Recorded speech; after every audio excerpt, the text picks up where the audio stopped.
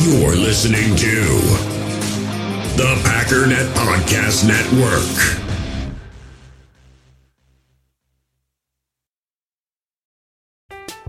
I'm Alex Rodriguez.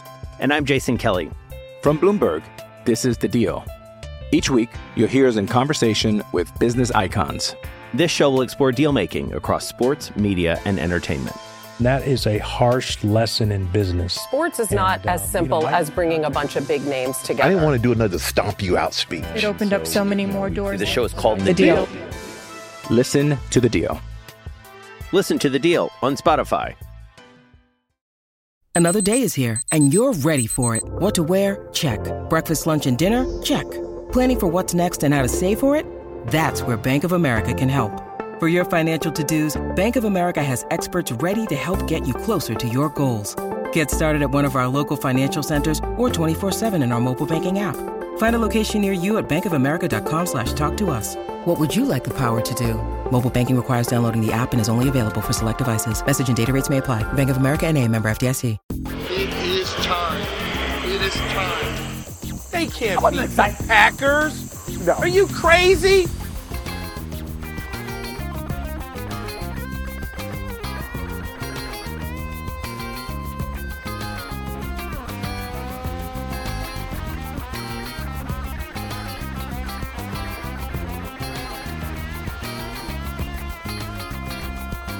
You're listening to Cheese and Packers, a project powered by the Packernet Podcast Network. I'm your host, JJ Leahy. Excited about the win over the Tampa Bay Buccaneers. It wasn't pretty, but come on. Going into that game, as banged up as we were, as banged up as they were, you knew it was not going to be a pretty game.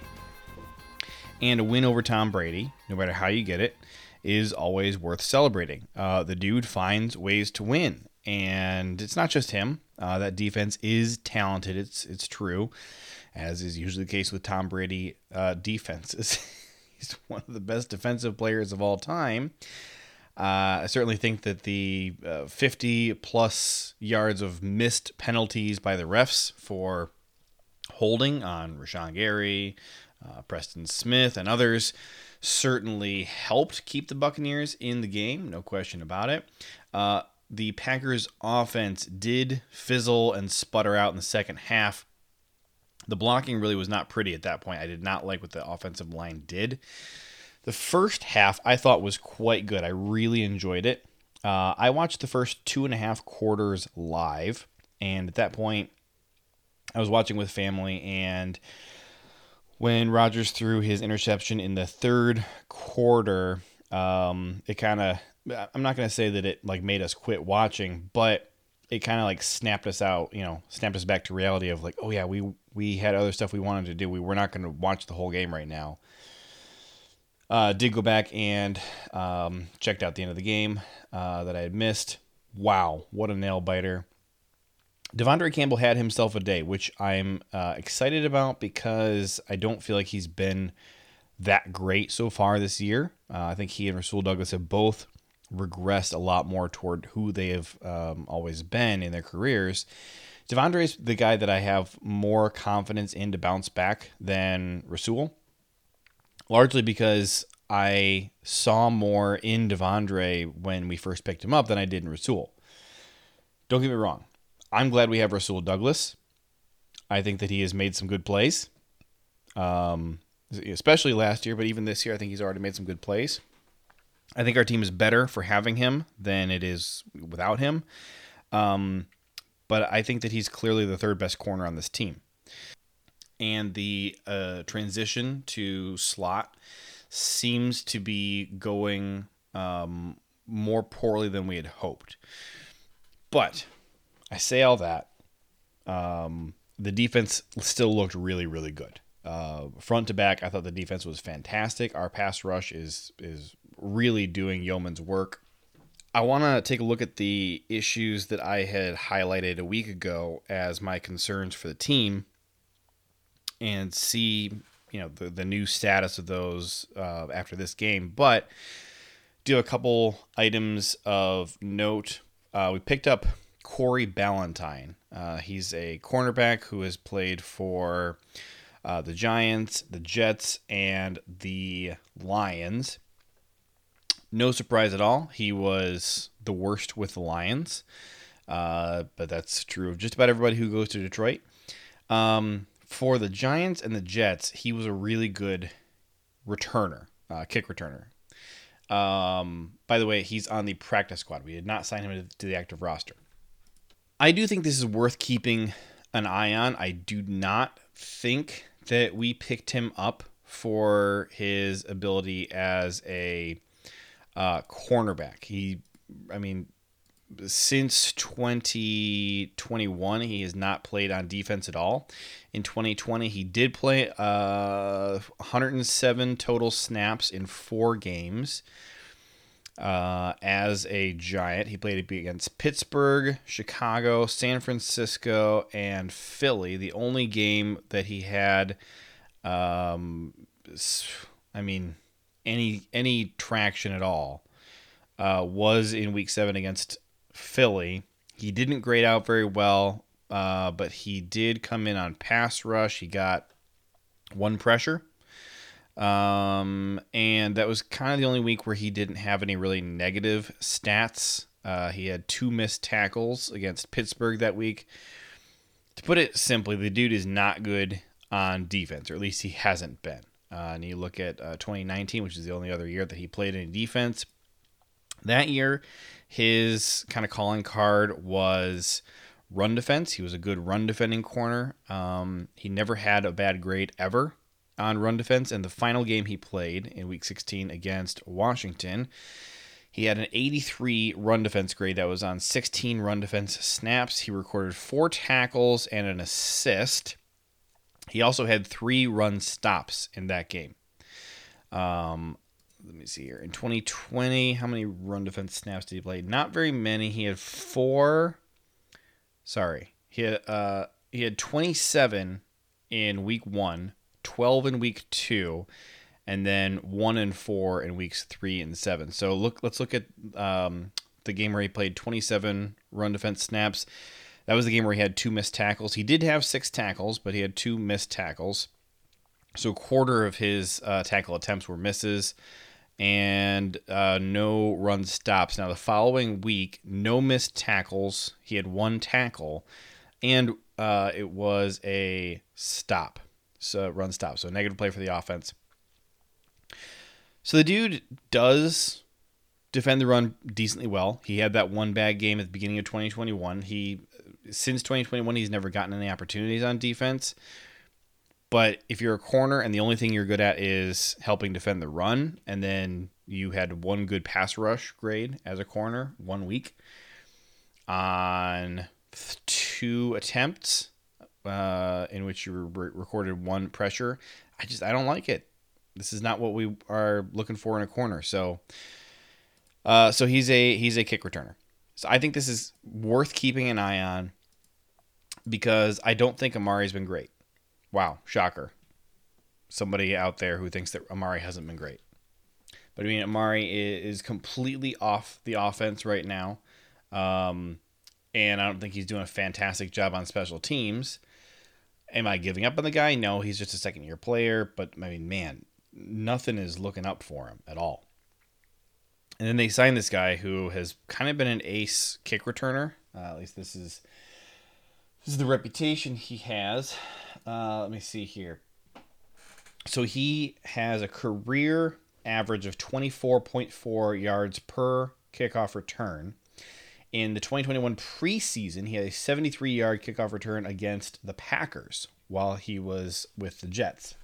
So that's almost interesting. I don't remember that, probably because that memory is overwritten by all the other huge kick returns that teams had against us that year. And by the preseason, I was already extremely frustrated with our special teams. Ballantyne spent training camp this year with the Falcons, but did not make their final roster. And then he went and spent 2 weeks on the Cardinals practice squad last month. May I remind you, last year, Devondre Campbell and Rasul Douglas were both released by the Cardinals. I'm just saying. I'm not saying, but I'm just saying, This Cardinals to Packers pipeline, It's been pretty good recently. Anyways, let's talk about some positives from the game. Tom Brady entering this game was averaging 2.26 seconds to get the ball out. And that was the second highest in the league. Last week, we made him speed up considerably, 2.17. We shaved off 0.08 seconds off of his time to throw. That was the fastest in week 3. He had to because our pass rush was absolutely dominant. 10 total pressures on 50 dropbacks for Brady. So quick math tells you that's exactly 20% pressure rate for the whole defense. 3 sacks, 1 hit, 6 hurries. Very much a down day for Preston Smith, but I did notice him coming in on a couple key plays. So, you know, the dude didn't register a single pressure, which is disappointing, but he did get some work done in run defense. Rashawn Gary had 3 pressures and a sack, 2 hurries. Kenny Clark had 3 pressures, 2 sacks, and a hurry. Those 2 guys were getting it done. Devontae Wyatt came in on just 5 pass rush attempts and registered a sack and a hurry. Sorry, a pressure and a hurry. It was almost really exciting. And Devontae Wyatt, I don't care about the stat at all. I really don't like win percentage as a stat because if you sort the guys who have the best win rate, you don't get a list of the guys who would seem to be the top guys. It's a random, weird assortment of players. But he did win on 40% of his 5 reps. In other words, he won twice on 5 reps. Overall, the tackling was phenomenal. Looking at Devondre Campbell was the only guy with a bad tackling grade. I don't know what's going on with him. Tackling was his bread and butter last year. This game he had 2 missed tackles. So you add that to how many does he have? I think he already had like 8. Let's see, missed tackles. Oh, just 5. All right, he only has 5, but 2 of them came in this most recent game. Other missed tackles, none. 38 total tackles. I mean, the next lowest tackling grade after Devondre Campbell's 51.5 is Jaron Reed at 67.3. Not half bad. So everybody else who was out there had a positive tackling grade. This is huge. I ranted about it for like most of the episode last week that guys' tackling grades for the first 2 weeks were abysmal. Listen, Matt LaFleur worked these guys to the bone in practice after the Bears game. And we saw some negatives of that. A couple guys, Christian Watson, Sammy Watkins got hurt. I know there are other guys who had soft tissue injuries as well. Sammy Watkins is on IR. Matt LaFleur came out and said, I should not have worked these guys so hard in practice. But we know what the cost was. Here are the dividends. Phenomenal tackling. Only 2 missed tackles on the entire day, both by the same guy. Everybody else did a fantastic job tackling. If we want to be a championship defense, we have to tackle well. We're already getting the quarterback pressures that we need. The run defense is not fantastic. We did a much, much better job this week against Leonard Fournette, who, again, I will reiterate, and I think I said it on this podcast, maybe it was just on No Huddle Radio, my other podcast, but before the game I said, I don't think Leonard Fournette is a very good running back. He is running behind a good offensive line, but I've never thought Fournette was a good running back. Well, he only got 2.9 yards per attempt this week. He had 2.7 the previous week against the Saints, who have a very good defense. And then against Dallas the week before, he had 6 yards per attempt on 21 attempts. Last year, he had 4.5 yards per attempt. It looks like the lowest of the entire season was 2 yards per attempt against the Rams. They lost that game. And his second lowest was 3.3. So his 2.9 against the Packers this week would be the second lowest in the last 2 years for him. So phenomenal. The Packers defense did their job. They limited him. He had 12 attempts He only got 35 total yards. He got 1.92 yards per attempt after contact, which is much lower than what he had against the Saints, 2.46. So that reflects that good job that they did of tackling. I am very, very, very pleased with what we saw out of the defense this week. And I complained a lot about the defense after the first 2 weeks, both on Twitter and on both podcasts. So congratulations to the Packers defense on improving so much from week 2 to week 3. This is fantastic. Keep it up.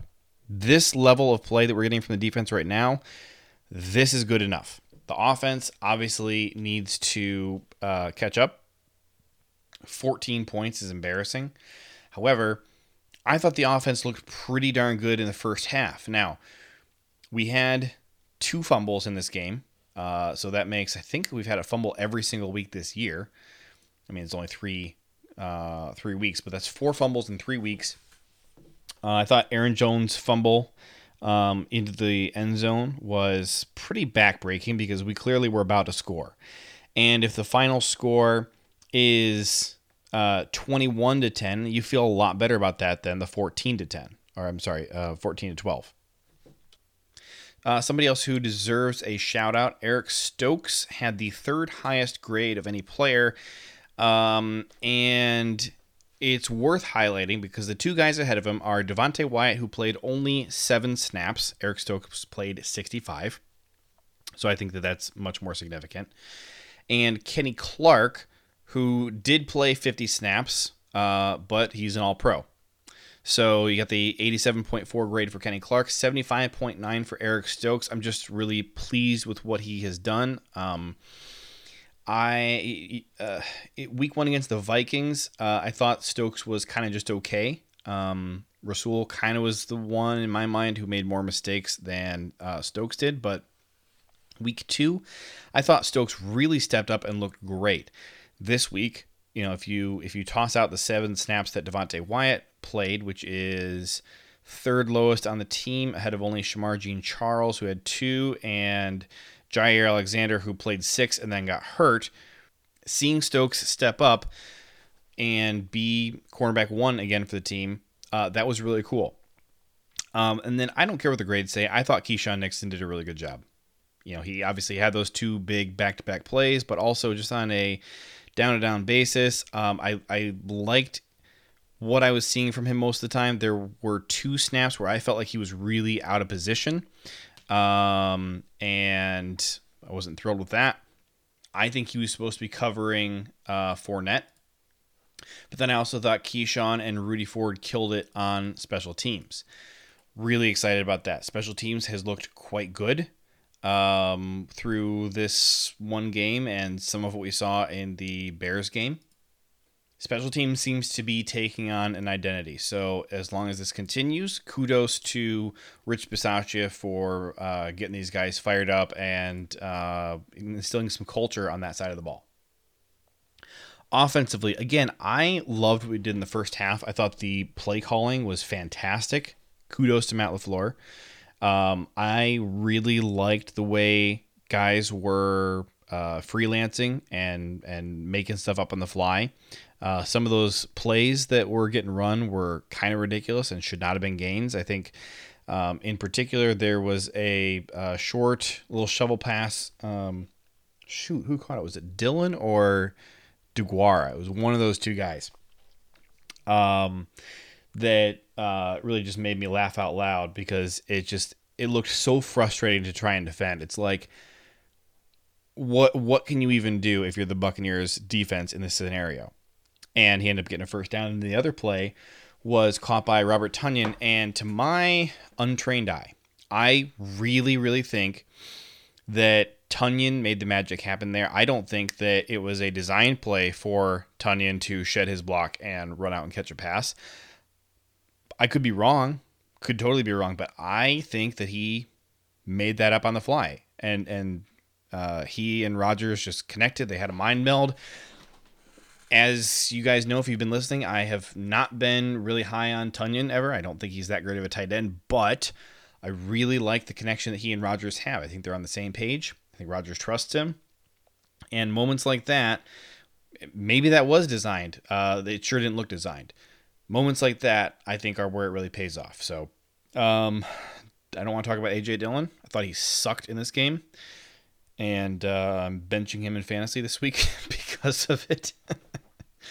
Aaron Jones thought was good, not great. I thought that he, if he hadn't had that fumble, I think that his day looks really different because he was about to score a touchdown. And I think it's likely that he still goes ahead and gets the touchdown, even if he doesn't convert on that one play. But that was a really, really bad fumble. That might be one of the worst fumbles I've ever seen in my life. It's not the butt fumble, but this was bad. He did not know that he was about to get tackled from behind. He wasn't expecting to get hit, and the ball wasn't punched out or anything. He just got hit in the back and flung his arms wide open out of, I don't know, surprise or panic or just trying to catch himself and just dropped the ball. I think, man, butt fumble number one, and then this is probably the second worst fumble I've ever seen. But the rest of the day, I thought he did decent. I would have liked to see them run it a little bit more with him, but they stuck with the run game long enough to get the victory, and that does really matter. Let's give Aaron Rodgers some credit. The offensive line, which we're about to talk about in a second, did him no favors. This was a horrific performance by the offensive line, in my opinion. I thought that basically all of our offensive linemen, except for Bakhtiari, kind of sucked, including Elton Jenkins. But Rodgers was blitzed 17 times. He completed 14 passes for 160 yards and 2 touchdowns and interception while being blitzed. In the second half, it seemed to me that Tampa was not blitzing as often and leaving an extra guy in coverage.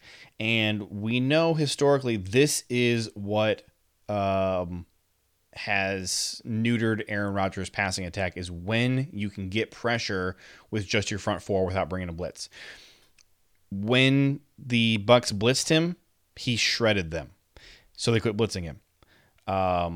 But, getting the 14, almost 21 points in the first half off of their blitzes, I thought was huge. I made some comments during the game on Twitter that I thought that his accuracy was not great. I asked Ryan to look into it because he has access to SIS and gets those advanced stats. He said that Rodgers' catchable passes and his on-target passes were both sitting at 87.5%. So that's pretty darn good. So, my eye test said that I thought he looked uncomfortable in the pocket a lot of the time. I thought that his accuracy was not what it needed to be, but the numbers disagree with that. So I'm going to rest that case. Going to take a quick ad break right here and be right back. We all have smartphones, and we all know they're pretty amazing, but they also can be amazingly distracting, especially when we're around other people. So US Cellular wants us to reset our relationship with our phones by putting down our phones for $5. That's right, a company that sells phones wants us to put down our phones. And to see what we find, learn more at uscellular.com/built for us. In the hobby, it's not easy being a fan of ripping packs or repacks. We get all hyped up thinking we're going to get some high-value Jordan Love card, but with zero transparency on available cards and hit rates, it's all just a shot in the dark. Until now, introducing slab packs from arenaclub.com, the only repack that provides real value, a complete view on all possible cards, and clear hit rates for each one. Now when I buy slab packs on Arena Club, it finally feels like I know what I'm getting. And honestly, the best thing for me and my son is the fact that we're kind of novices into this. When I walk into a card shop with my son, and a card says it costs $40, kind of just taking his word for it that that's a good value. So I appreciate the transparency on grading, as well as just getting excited about seeing what you could potentially get. Right now, you can get 10% off your first purchase by going to arenaclub.com/packdaddy. Wow, that's crazy offer. 10% off a $400 slab pack. That's $40 right there. Anyways, that's arenaclub.com/packdaddy for 10% off your first purchase. I'm Alex Rodriguez. And I'm Jason Kelly. From Bloomberg, this is The Deal. Each week, you'll hear us in conversation with business icons. This show will explore deal-making across sports, media, and entertainment. That is a harsh lesson in business. Sports is not as simple as bringing a bunch of big names together. I didn't want to do another stomp you out speech. It opened up so many more doors. The show is called The Deal. Listen to The Deal. Listen to The Deal on Spotify. With threats to our nation waiting around every corner, adaptability is more important than ever. When conditions change without notice, quick strategic thinking is crucial. And with obstacles consistently impending, determination is essential in overcoming them. It's this willingness, decisiveness, and resilience that sets Marines apart. With our fighting spirit, we don't just fight battles, we win them. Marines are the constant our nation counts on to fight the unknown. And through adaptable problem solving, we do just that. Learn more at marines.com. Let's talk about the blocking. Aaron Jones, David Bakhtiari, A.J. Dillon, Jake Hansen, and Mercedes Lewis. Those are the top 5 highest graded pass blockers on the team this past week. Not what you want to see. I'd like the top 5 guys to be the top 5 offensive linemen, not Jake Hansen, who came in for 2 snaps, Mercedes Lewis, A.J. Dillon, who had a terrible day, and Aaron Jones. David Bakhtiari is the only guy in the top 5 who is actually an offensive lineman. I thought he did a fantastic job for coming back off of his injury. Similar performance to what we saw out of him in that Detroit game last year. Basically he played one game a year after his injury, and then a second game not quite 2 years after his injury, and did better than Elton Jenkins did coming off of last week, coming in for the Bears game. Elton, as I said last week, didn't look good last week, and I said that's fine. Cut him some slack, give him some grace, let him get up to speed, and he rewarded us with allowing 3 pressures and 3 hurries and turning in a 53.5 pass blocking grade. Now, in true pass sets, it's a little bit higher, 67.2. I'm not sure how you get a higher pass blocking grade in true pass sets, but I guess he really was not great on throwaways and stuff. Maybe is that how it works? I don't even know. Josh Myers was the only other offensive lineman besides Bakhtiari who had a positive pass blocking grade, 71.5. He did allow a pressure and a hurry. Was he penalized this game? No, just the one penalty last week. So I thought he did better than he has been. I still thought some of the snaps from him were a little bit high, but we didn't have any fumbles this week, so that's great. Or at least no fumbles caused by Josh Myers. But Royce was horrible, 55.5, and in true pass sets, his pass blocking grade goes down to 28.4. He gave up 3 pressures, a hurry, a hit, and a sack. Dude was basically useless out there. John Runyon was one of the lowest graded players on the team, 53.1 pass blocking grade, and we'll get to everybody's run blocking in a second, but I think his run blocking was even lower because 53 is much higher than his overall grade was. Yash had himself not a fantastic day. He had a 45 pass blocking grade on 19 opportunities. He did allow a hit and a pressure, so 2 out of 19, what is that? A little over 10%, so not fantastic. So I actually just went ahead and recorded a segment about the run blocking, and I decided it was really boring. It was just a bunch of numbers and grades. So Elton and Royce did a good job run blocking. Nobody else did a fantastic job run blocking, but that nobody else kind of just was wide receivers, running backs, tight ends, Aaron Rodgers on a few snaps, which is interesting. And the offensive linemen, Josh Myers, Bakhtiari, Yash, Runyon, those guys all graded out pretty terribly in run blocking. And then Tunyon and Dillon were kind of the, wall of shame, really bad run blockers. So We're going to skip all that because it's not super fun or interesting, but the run blocking has to get better. I think the pass blocking is still just really, I think it's subpar. I don't think this is a very good offensive line yet through 3 games. Need to see more improvement there. PFF has a view that you can look at that just shows you the entire lineup, and you can kind of put them in a couple different alignments, but you see how all your receivers, tight ends, quarterback, running backs, offensive line all grayed out, and same thing for the defense. And so you can kind of see like almost feels like heat maps of like these are the parts of your offense or defense that are really struggling. And our receivers are doing fine. Randall Cobb is the 12th highest graded receiver right now. Romeo Doubs is the 21st. So 2 top 32 guys at receiver. I'm fine with that. And then, really you want 2 top 64 guys. Lazard is at 49. So we got 3 top 64 wide receivers. You know, that's not half bad. Rodgers is sitting at 7th overall among quarterbacks. Aaron Jones is at 5th out of running backs.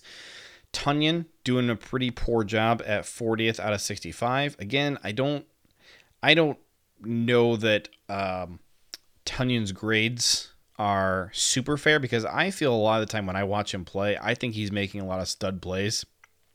I don't see a ton of terrible reps from him. Maybe 1 or 2 here or there that are pretty bad, but for the most part, I think Tonyan probably should be graded out a little higher than he is. The defense largely looks pretty good, but here's who doesn't look good at all. Obviously our safeties, but the offensive line for the Packers right now, they're all sitting in like that orangey gold subpar territory. Runyon is the 48th highest graded guard. Royce is 38th. So 48 and 38, so we don't have a top 32 guard. Josh Myers is sitting at 22nd for center. Elton Jenkins is sitting at 45th out of 70 tackles, and then Bakhtiari is not ranked because he's only played 1 game. But he has a 64 grade based on this 1 game. Again, I was pleased with Bakhtiari. Have not been pleased so far with Jenkins. And then I think Runyon, Myers, and Newman are a pretty subpar interior group. This offensive line, I'm hoping, really gels together a lot better after they have had more time to play next to each other. I still think that Yash is one of our 5 best offensive linemen. I'd like to have Yash playing at right tackle. I'd like to kick Elton Jenkins inside, put him back at left guard, move Runyon to right guard, or some combination of those 2 guys playing our guard spots. I think that would be huge. Don't think the Packers are going to do that. I really want them to. I don't think they're going to. But there you go. I think the team looks a lot better right now than they did a week ago. I was not feeling very hopeful 1 week ago about our odds of becoming a championship level team. I think that the growth we saw from week 1 to 2 and 2 to 3 has us on a pretty good trajectory. And I'm mostly talking about the defense. I think the offense is still trying to figure itself out, but mostly talking about the defense. I said all along that I thought it was probably going to take 4 or 5 games for the offense to really hit its stride and start figuring itself out. That's 4 or 5 games, maybe 6 games is kind of where I had set the standard when I have talked about what I thought that this offense could become. That they'd have a slow start, and then they would kind of gel together and figure out their new identity, and then they'd start cooking. The defense I was hoping would come out of the gate a little hotter, but I think even by game 2, they were doing okay, good, not great. Week 3, I thought that this was a fantastic job. I really did, and I think that they're continuing to get better. Darnell Savage is starting to climb out of his hole a bit. He still has a poor grade overall, but that's, you're factoring in 2 horrific games and 1 game where he played a lot better. And then Adrian Amos had himself his first good game in a while as well. He had 66 overall. His tackling jumped up to a 79.2. That's fantastic. His coverage grade was a 63. It wasn't terrible last week. It was a 64. But overall, this is his first game where basically every category he was doing okay. So that's really encouraging to see. Really want to see Darnell continue to ascend as well. If you look at his overall grades, he went from 29 in week 1 to 62 in week 2. But that was basically only his coverage that contributed to that. His run defense and his tackling grades were quite poor. This week, his grade was a little lower at 51.8, but it was a little more consistent across the board. His run defense jumped up. His tackling shot way up. His coverage went a little bit down, but if you look at him in coverage, he was targeted 5 times, gave up 2 receptions for 8 yards with 1 yard after the catch. Now, he did allow a touchdown, but, I mean, I don't know what to tell you, man. If you're going to be mad about that, I just think this is an instance where, yeah, the grades matter, but the stats also matter, and I'm not mad about those stats. So the last thing I guess has been on my mind is just how the Packers are stacking up against the rest of the league. If you just sort just by overall PFF grade, so this is offense and defense, and it's taken all 3 weeks into account, which includes our horrific game 1. The Packers are tied with the Saints for the 13th highest graded team overall.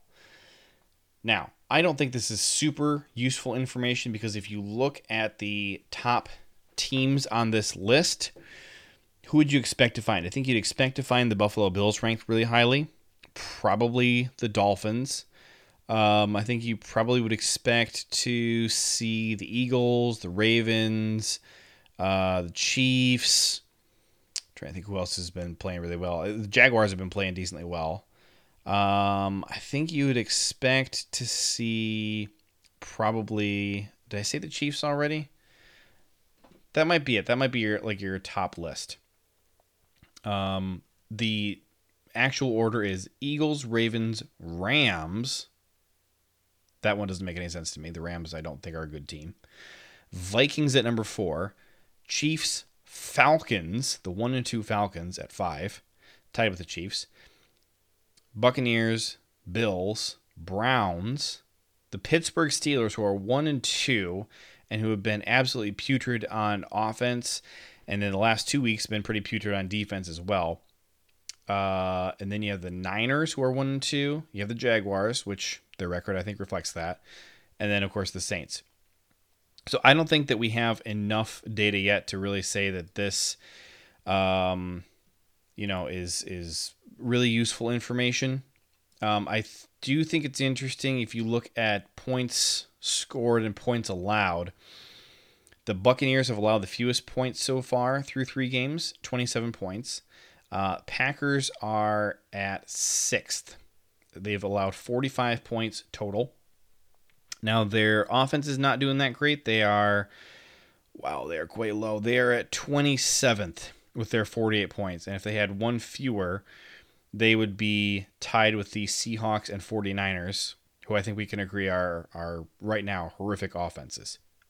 The offense has to get going, but I think that we all are aware that they're going to. So, but what are some areas where the Packers are shining?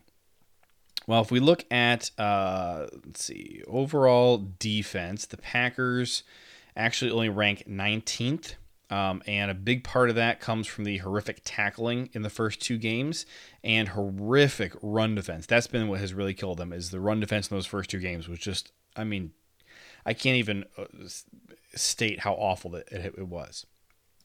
But if you look at offense, they are actually sitting at 7th. The only category that's really killing them is run blocking with a 56.8. And then every other category is in positive territory. Their running grade at 81.5 ranks 4th behind only the Vikings, Cardinals, and Browns. And those are 3 teams that right now can kind of only run the ball. Let's see. Passing, they're sitting at 7th. Behind the Eagles, Dolphins, Ravens, Buccaneers, and Chiefs. So, not terrible. But one thing that is kind of encouraging and exciting to me is when you look at who all the best teams in the league are. most of them are AFC teams. I think, shoot me here, but I think the Philadelphia Eagles have looked like the best team in the NFC through 3 weeks, and they are 3-0. If you look at the other teams who have won 2 games, you got, the Dolphins are sitting at 3 wins. AFC team, the Bucs are at 2 wins. Of course, we still win from them. I don't think the Rams are good. All right, the Rams are rating highly right now, but I'm not a believer. I really am not. I'm doubting the Rams. They don't scare me at all. They don't have any players. They got Aaron Donald and Cooper Kupp, and that's it. They don't have any other good players. Let's see. The Giants are at 2 wins, but they have looked awful. They actually, this is amazing. They have allowed more points than they have scored, and yet they have a positive win-loss record. The Vikings are just barely ahead in points for versus points against. They are 58 and 55. I don't think that the Vikings are a fantastic team, but I think they are the team we should be the most concerned about right now because our number one priority is winning our division. So if you're keeping score right here, we got the Eagles, the Buccaneers, and the Vikings. So far, the only 3 teams that I think are even worth keeping an eye on. And then it's a huge pile of AFC teams. Dolphins, Chiefs, Jaguars, Broncos, Browns, Bills, Ravens. The next NFC team that you come up against, really, I think is Washington. There are a couple teams, all right, Arizona, San Francisco, that I think are sleeping giants. I'm not really worried about Dallas, but I think that Arizona and San Francisco can jump up and be a threat. But I think that I would kind of put them in a similar category as like the Packers, where they have the talent. They have kind of underperformed a little bit, but you could see a pretty easy path to them getting good again. Maybe a little bit tougher for the Cardinals than for the 49ers. But I mean, this is a pretty doable list right here. You got to beat Philly, Tampa, who we already beat once, and Minnesota. What's Tampa going to look like at the end of the year? Obviously, that's remains to be seen. I think the Eagles do look really good. They have outscored their opponents so far by 36 points.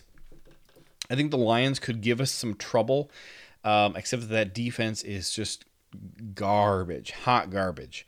But their offense has really been cooking. They are just 4 points behind the Ravens right now in terms of most points scored. Ravens are at 99, Lions are at 95. But overall, I mean, the superpowers in the NFL right now feel like Ravens, Dolphins, Bills, maybe the Chiefs. I think Mahomes is not playing well, but the Chiefs as a whole look pretty good. I think the Browns are going to be pretty good. I mean, even with Jacoby Brissett under center, they are kind of doing whatever they want. They had that one bad game against the Jets, but I think that this is a team that probably could still play really well this season. And I just don't see any teams in the NFC to really be scared of, So, like I said, very encouraging. Do you think you can beat the Eagles? I think we can. Tampa, we did it once. I think full strength Tampa with all their wide receivers back probably is a little bit harder to, do business with. But this is kind of what I said before the season. I was looking at the teams in the NFC who I thought were really concerning. And I think that this is, through 3 weeks, this is a more positive picture so far than we thought it was going to be. So Packers have to clean up a lot of stuff and, put together a little bit more of a winning formula on offense. I think we saw some really encouraging stuff in the first half this week, but need to be consistent for 4 quarters. And I really like the trajectory the defense is on. So I think my prediction here is that in the next few weeks, the Packers are going to assert themselves as kind of the dominant superpower in the NFC. And I'm not sure who else there is really to challenge that label right now. Maybe it's the Eagles. I think Jalen Hurts is doing a good job. But that defense is good, but it's got some holes. And you can run on the Eagles. You can run on them with ease. So that's the big thing there. And so if we have to go up against them, I like our running attack against the Eagles. So we'll see what they can do. And the Eagles, I don't think, are a particularly good running team themselves. So if we have a healthy stable of DBs, you're looking at the Packers, who are, their bread and butter on defense is stopping the pass, and then their bread and butter on offense is running the ball, and that just does not match up very well for the Eagles. So, long story short, I like our odds. All right, I'm going to get out of here. You guys have a fantastic day. Go Pack, go.